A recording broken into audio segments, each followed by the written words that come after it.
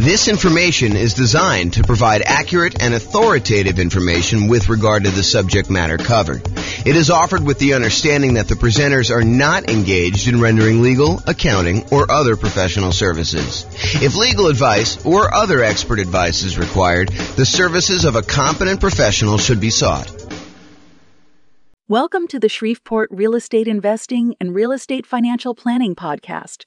Learn all about investing in real estate in Shreveport, Louisiana, with a combination of real estate financial planning and modeling with numbers specific to Shreveport, plus syndicated, more generalized recordings of live and pre-recorded real estate investing classes. Not all of them specific to Shreveport. Be sure to stay tuned after the podcast for a message from our sponsors. Well, good morning and welcome, everyone. This is James Orr, and this is the last class of Q1 2023. So it is an interesting class, one that I've not really taught specifically before, and it's going to be a really short class too. But it's this idea that creative financing means nothing down. The question really is creative financing really nothing down? And so that's what we're going to cover. So there are more traditional nothing down options. There's things like private money, where you go ask grandma if she's interested in investing some money or allowing you to borrow some money. There's hard money, where a hard money lender allows you to buy a property, usually a deeply discounted property that needs work, and you don't have to put any of your own money into the deal. There are VA loans, if you're a veteran, where you can buy a property with nothing down. And with VA loans in particular, a lot of times you can finance in your closing costs and things like that. There are USDA loans, where you can buy rural property, not properties inside cities. It has to be usually rural property outside major cities. There's an eligibility map by the USDA that shows you which properties this qualifies for. And then sometimes in some markets, there's a local bank that will offer some type of nothing down loan. But then there's the whole family of creative financing. The things like subject to and owner financing and wrap financing and agreement for deed, installment land contracts, or lease option, lease purchase, like all of the different creative ways that real estate investors like to buy properties. But are those really nothing down? Because I think there's this misconception out there that creative financing is a euphemism for nothing down financing. And you can buy creative deals with nothing down, with no down payment. In fact, why don't I cover that now? I plan on covering it a little bit later, but I'll jump ahead and I'll cover it now. Nothing down, no down payments, no money required. They're all the same, right? Nothing down, no down payments, no money required. They're the same. Is that correct? And the answer is no, they are not correct. Just because a loan program does not require a down payment, or a seller does not require a down payment, that does not necessarily mean that there is no money required to do the deal. And while you might not need a down payment for some creative financing deals, in many cases, I would even go as far as to say the overwhelming majority of cases, you will need money in order to do these deals. Let me just kind of name a couple things out there, and you may be thinking, James, I think you're splitting hairs here. No, I'm not. This is actually like if you think you're going to be able to, with $500 in your pocket, go and do a creative deal, that might be not the best move. Okay, so number one, while you definitely can use poor marketing, I kind of break down marketing in order to find creative deals into poor marketing and lazy marketing. So poor and lazy marketing. So poor marketing is when you don't have any money, but you're willing to put in a lot of time and effort in order to find deals. You do manual labor sort of things in order to find deals. For example, you go door to door, you door knock and ask if people are interested in selling their property. And they start talking about doing creatively. Or you go contact everyone that's got a property for rent on the rental websites and ask them if they would consider selling to you on a lease option. Things like that, where it's the strategies don't require any money. You're willing to put in all of your time, poor marketing methods, in order to find deals. Lazy marketing, on the other hand, is where you're willing to spend money in order to have deals come to you. You're willing to spend money in order to do direct mail, or you're willing to spend money in order to do Google pay-per-click, or you're willing to spend money in order to put up bandit signs, have someone else put up bandit signs for you, or you're willing to spend money in order to have someone deliver door-to-door flyers. So lazy marketing is where you're willing to spend money in order to have deals coming to you. So you could go do the poor marketing strategies where you don't need to spend money to find deals. But I think after a relatively short period of time, you're going to find that is not a good long-term solution for deal flow if you are really serious about this as a business. If you're just trying to find like one property, sure, you could manual labor it and get it done. But if you're really trying to set up a business of buying and selling properties as a real estate entrepreneur, then I think you're going to need to start spending money at some point in order to find deals, especially creative deals. Okay. So that is something to take into account, that you're going to need to spend money in order to find deals. And sometimes it's going to be relatively low amounts of money, but I think if you're wanting to consistently find deals, you're probably talking, 1% doesn't seem off to me. You probably could do it better in some ways and get good deal flow. And maybe you can get deal flow, but maybe not the premier type of deals. So, but I don't think spending 1% of property values in order to find deals is unreasonable, with maybe a low end cap of about $2,000. Okay. And if you think about it, like, can you get a motivated seller, some seller of some type, to contact you who is interested in selling you their property? Is that expensive? No. Now, is that the type of deal you want? I think becomes the next question. Does every seller who calls you on your marketing, are they a qualified deal for you? And I think the answer is definitely not. In fact, you could go and be stricter in your deal criteria and only do deals that make sense. Man, I'm going off on some crazy tangents right now in my head. Like, just because a deal does not require a down payment, does that mean you should do the deal? Absolutely not. Sometimes those are the deals you want to avoid. There may be a reason why it's nothing down. But sometimes you'll get a great deal where it does make sense to go buy a property and it's nothing down. Okay. So you will need money to find deals, I guess is where I'm going with this. So that's, even if it's no down payment, you still got to spend some money. And, it's usually 1% or so in order to acquire the deal that way. And I think you would be, I'm usually pretty kind and gentle, saying, you probably should do this, you definitely want to probably consider doing this or whatever it is. But I will tell you, this is one of the times when I get a little bit more assertive. And I will tell you, you would be stupid to do deals without reserves. Now, can you, if you're like just starting out and you're like, you've got no reserves and you're trying to like make this whole thing work, can you risk it and not have reserves and do your first deal? You can. Is it prudent to do so?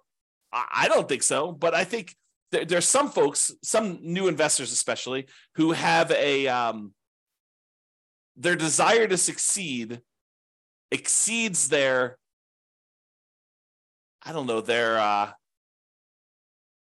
ability to be sensitive and prudent and to kind of be safe. Okay. So you can do that, but I think you should have 6 months of reserves for every property that you buy. And you can't use the reserves for another property as reserves for the new property. I think that's a conservative position, but I think it's the right position. So if you're going to go buy a property and you're going to go buy a, $400,000 property, and the monthly payment on that is, $2,200 a month, probably need about $13,000 set aside in order to have that done. 2,000 times 6 is $12,000 plus, 200 times 6 is another 1,200. So, somewhere in the $13,000 range in order to have adequate reserves. So is that nothing down? Well, it's no down payment, maybe, if you can get the deal with no down payment. But is it no money required? Absolutely not. And a lot of times when you're buying these creative deals, sometimes you're buying pretty houses, but a lot of times when you're buying, properties for motivated sellers, there's some deferred maintenance. There are some repairs that are required. There are some capital expenses that need to be paid in order to acquire the deal in the right way. And so a lot of times you'll need some money in order to do the repairs. Now you can go buy the property very creatively, and you could market it as a fixer-upper to the right tenant buyer who wants to come in, trade sweat equity for getting into the property. And maybe you're willing to do that. So you could sort of overcome that. But I think not having the money to do those repairs, if you can't find the right tenant buyer, may not be the most prudent thing to do either. It's kind of like part of the reserves. And repairs are different than reserves. Okay. The money you set aside for maintenance and repairs and capital expenses on properties, that is not your reserves. They're different. And if you happen to be in a market where you're buying these properties very creatively, and one of the reasons you're able to get them with no money down is because the sellers really don't have that much equity in the property, you might have, maybe even likely to have, especially where interest rates are up now, maybe if you're taking over existing debt on properties from when interest rates were really low, it might be a little bit different. But if you're dealing with properties where they bought them and the interest rates were at 6.5%, 7%, you're more likely, I would say, to have negative cash flow on the property. And we could do the 88 strategies we have to improve cash flow to try to mitigate that as much as possible. But in some cases, you might still have a little bit of negative cash flow, especially if you don't take into account the tax benefits of depreciation. And so it would be prudent for you, just like it would be prudent to have reserves, for you to set aside at least the negative cash flow. Set aside that extra money that is going to be the cumulative amount of negative cash flow that you might expect in that property until it goes positive. And we talk about that in some other classes, but I think that is also prudent. So, between money to find deals, reserves, repairs and capital expenses, any cumulative negative cash flow you might have, I think that it's not really no money required, and it might be no down payment. And I'm not taking into account closing costs, which I'm assuming are close to zero for you if you're buying something creatively, but they might not be. Might actually be some money for some closing costs, depending on how you're doing. If you're using title companies to get title insurance, or if you're sort of like getting the deed at the kitchen table, which I think is frowned upon for most people these days. But I digress. So to have money to find deals, reserves, repairs, capital expenses, cumulative negative cash flow, plus not every deal you're going to come across is going to be able to be done with no down payment. And I think you would be wasting a lot of your marketing, wasting a lot of your effort if you're doing kind of more of the poor marketing methods and coming across deals that could be amazing deals, but they are, they require $10,000. So if you kind of are, I only will do deals if they're nothing down, I think you could be eliminating some potentially really good deals doing that. And I would even argue sometimes the better deals. So is this really a no money required type of situation? They may be no money down, like the seller does not actually require you to give them money, but it's probably not no money required. Now, to be fair, in some cases, you might be able to use some of the money from a tenant buyer. You acquire the property creatively and you put a tenant who's also planning on buying the property from you. You're doing a lease option to them or rent to own to them or some other thing. But you sometimes can use the money you collect from a tenant buyer when they finally move into the property to help reimburse you for some of the money that you spent. So in that case, if you get a tenant buyer coming in and they give you, 1%, 2%, 3%, 5%, in some really extreme cases, more than 5%, 10% down, in order to be able to come in as an option fee, a non-refundable option fee, if you've structured it that way, to be able to purchase the property. In a lot of cases, it's completely negotiated how you set this up, but in some cases that does apply toward the purchase. So you're really just taking some of the profit you have from when you're going to be selling the property to them, and you're getting it up front. So it's really just reimbursing you some of the profit in the deal, if you think of it that way, and if you've structured it that way. But you could use the option fee from the tenant buyer to help offset that. So if you're doing a property that is $400,000 or so, and you're getting a 5% option fee on that, maybe you're getting $20,000, and that could help offset some of the money you needed to find the deals. It could help with some of the reserves, although it's probably not enough for the reserves, and it can help with some of the repairs, capital expenses, if in the end you end up needing to do those. Even if you're advertising it to a fixer upper, rent to own, where the tenant buyer is coming in with the intention of fixing up the little property and getting a slight discount in order to do that. And if you have negative cash flow on it, maybe that helps offset a little bit of that. But it's hard to use that money to replace everything you're going to need in order to do the deal. So I don't think that creative financing is really a no money required type of situation. It may be nothing down, but I don't think it's really a no money required situation there.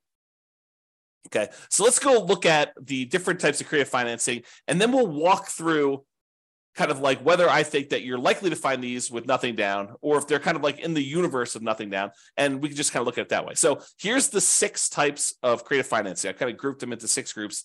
Owner financing is when the seller does not have a mortgage on the property. They have to own it free and clear, and they decide to act like the bank. They become the lender instead of you going out and getting a loan on the property. And so I think because this is negotiated between you as the buyer and the seller of the property, that you could negotiate with them in order to have this be a no down payment type situation. Now, you're probably going to have some closing costs unless you get the seller to pay for those. You probably do need reserves. In some cases, you might need repairs, just like all the different things we talked about. So can you get a no down payment situation with owner financing? Yes. I think there are times, and it is probably more common than getting nothing down, where the seller is willing to do owner financing, but they might require you to have a little bit of skin in the game, a little bit of down payment. So I think the unicorn sort of situation is a no down payment situation, owner financing, and you definitely can get this. And honestly, you could structure these in a way where you can make it so that it looks like no down payment to you, but it's technically not. For example, just as one hypothetical example, you could go get a hard money loan as a first mortgage for doing owner financing, give the seller most or all of that amount. So, you have $400,000 property that's owned free and clear by the seller. Part of your structure in the deal is you get a hard money lender to loan you $40,000. You give the seller, or maybe it's $50,000. You give the seller $40,000 of it. You keep $10,000 to help offset, some of the money that you need in order to acquire the deals and some reserves that you need to make up or whatever it is. And then the seller finances the rest. The remaining $360,000 in this case that you owe them. Okay. And so you could structure that in a way where it doesn't look like a down payment to you because you borrow the down payment as a hard money loan. And even though the hard money loan might be, 8, 9, 10, 12, 15, 18%, whatever it is that you're able to negotiate for your hard money terms, or maybe it's a private loan. Maybe you're able to get much better rates on those. But that could be a way to do it. So owner financing, you definitely could do no down payment, although I think you're more likely to find ones where the seller requires some down payment. And I think there are strategies where you could kind of overcome that.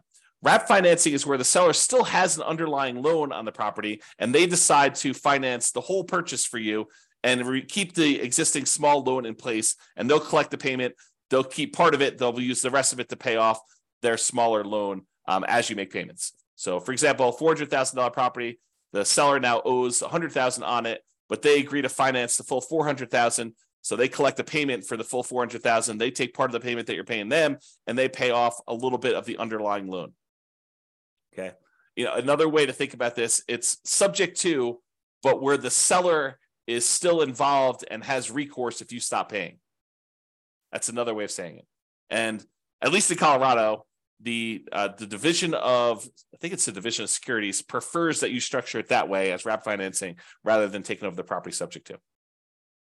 Okay. So can you do those with nothing down? Absolutely. Are all of them going to be nothing down? No. I mean, as soon as the seller has some equity, I think that they are motivated to ask you for some of the equity that they have in a lot of cases. Okay. So again, you can do those with nothing down, but might not be completely likely. What about loan assumption, where you formally go in and assume responsibility for the loan directly to the lender? Like the seller has an FHA loan with really good interest rate, and you go in there and you formally assume the loan. Can you do that with nothing down? I think in theory you can. I think the challenge is in a market where property values have gone up very rapidly in the last few years, it might be hard for you to find a property where the seller is willing to let you assume the loan and they don't want any of their equity. right? So if the property was worth $300,000 when they bought it and they got a really good low down payment, 3.5% down FHA loan with a really good interest rate, but now property values have gone up, $50,000, $100,000, and that property's worth $400,000, it might be hard for you to convince the seller that taking over their loan balance at whatever it is, 280, is a good solution for them when they're leaving $100,000 plus in the deal. So they may want down payment. Now, if they just got the loan a couple of years ago, where property values have gone down since they've got the loan and they have essentially no equity, and you want to formally come in, assume the loan, move in as a house hacker or a nomad and buy that property with really good, low interest rate FHA financing or something on that, is that a possibility? Sure. That could be nothing down.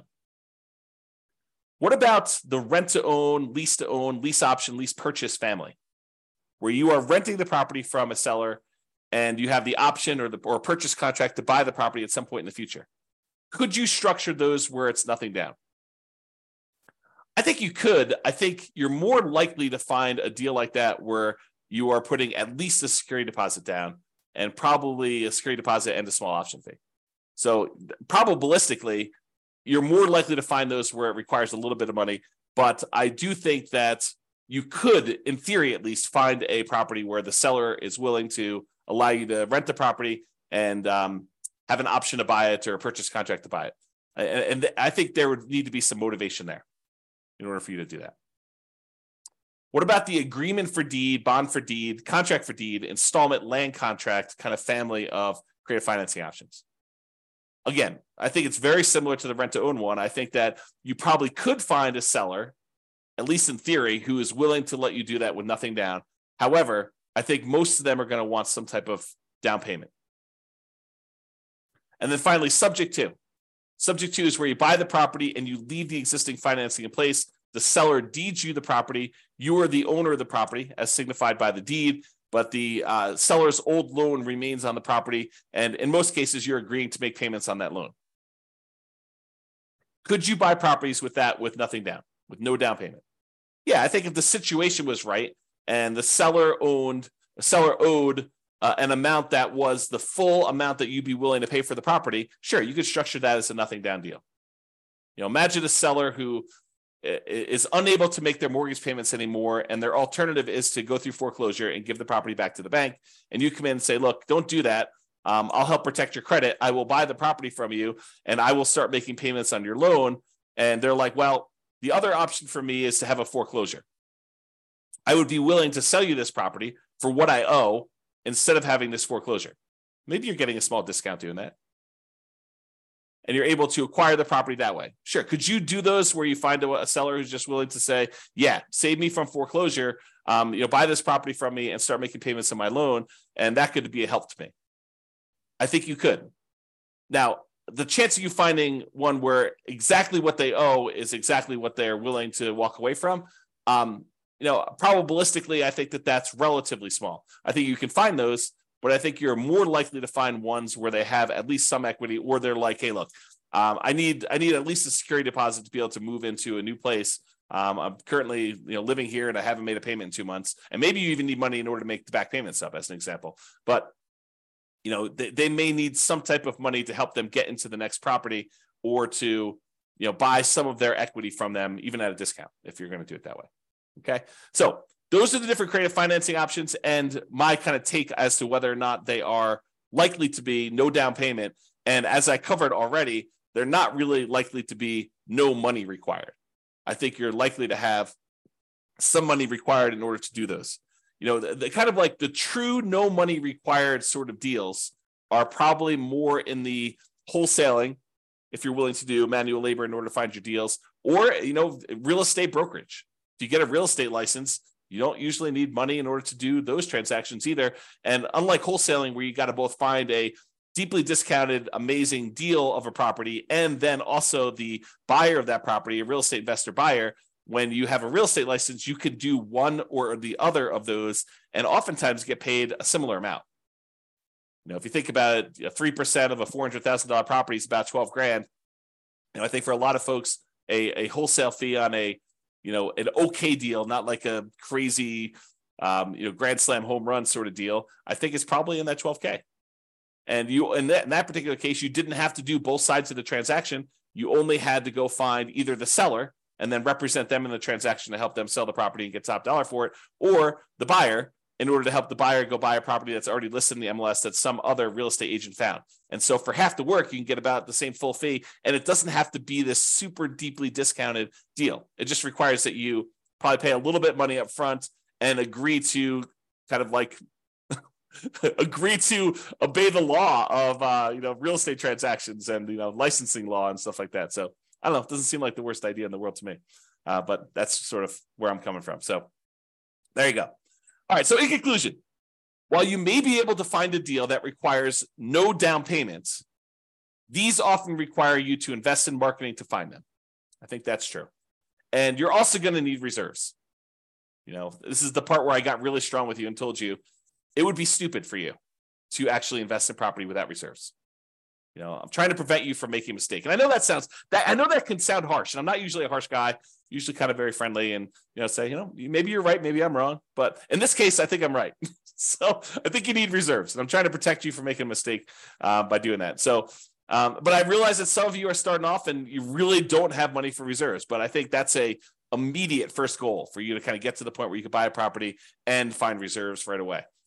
You might need repairs or capital expenses in order to buy a property, especially ones that you're buying from some type of motivated seller. A lot of times those have some deferred maintenance on them. Plus, in many cases, especially no down payment deals, you're likely to want to set aside some money for cumulative negative cash flow.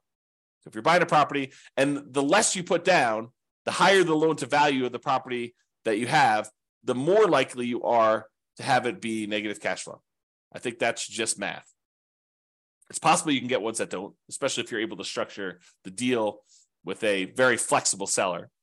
But I think a lot of times you're more likely to have negative cash flow the higher the loan to value is on a property. And if you're putting no money down, that usually implies a very high loan to value. Okay. And then often having money gives you access to a wider range of deals that you can do. And I'll even add a better assortment of deals that you can do. Okay. Not that no money down deals are bad, but I think that having some money where if the right deal came along, it could be a better deal than a no money down deal could be.